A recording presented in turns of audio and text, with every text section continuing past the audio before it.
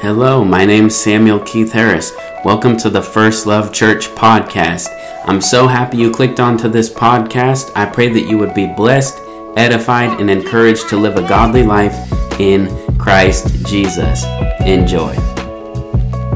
Hello, my name's Samuel Keith Harris, and welcome back to another episode of Morning Devotionals. Let's start our day with Jesus. Father, I thank you that we can read your word, come into your presence. Lord, we worship you, we honor you.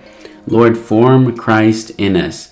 May we praise your name today and glorify your name by the way we live our lives in Christ. It's in Jesus' precious name we pray.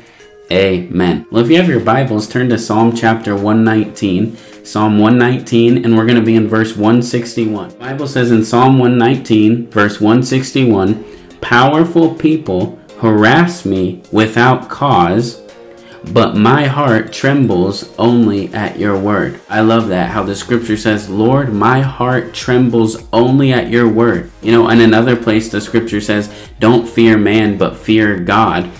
You should not have a trembling in your heart when you see things going on around the world, or when men threaten you, or when, in this case, powerful people harass you without cause.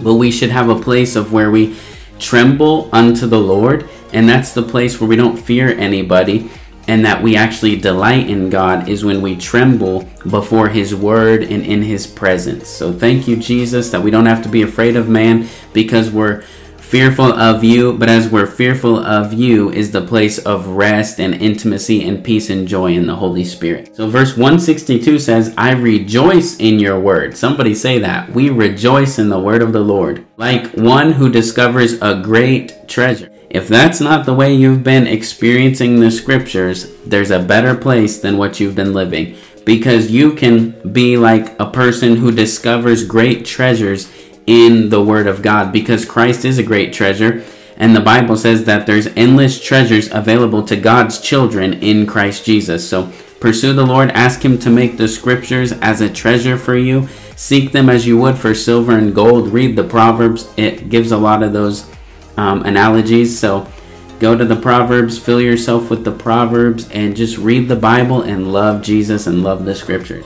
"I hate and abhor all falsehood, but I love your instructions." We should hate wickedness and love righteousness. The scriptures say God anointed Jesus because He loved what was good and He hated what was evil. Therefore, God poured out the oil of joy upon Him more than on anyone else. Verse 164, "I will praise you 7 times a day because all your regulations are just. Those who love your instructions have great peace and do not stumble." See, what a great scripture, by the way.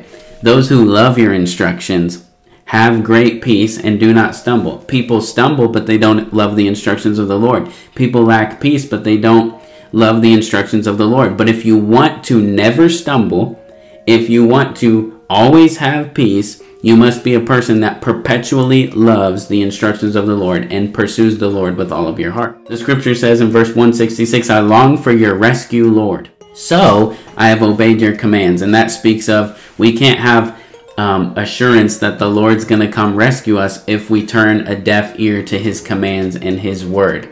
If we love His word and we love His commands and we bend our ear toward Him, we can have great confidence He will come and deliver us and rescue us. Verse 167, "I have obeyed your laws, for I love them very much." You love the laws of the Lord.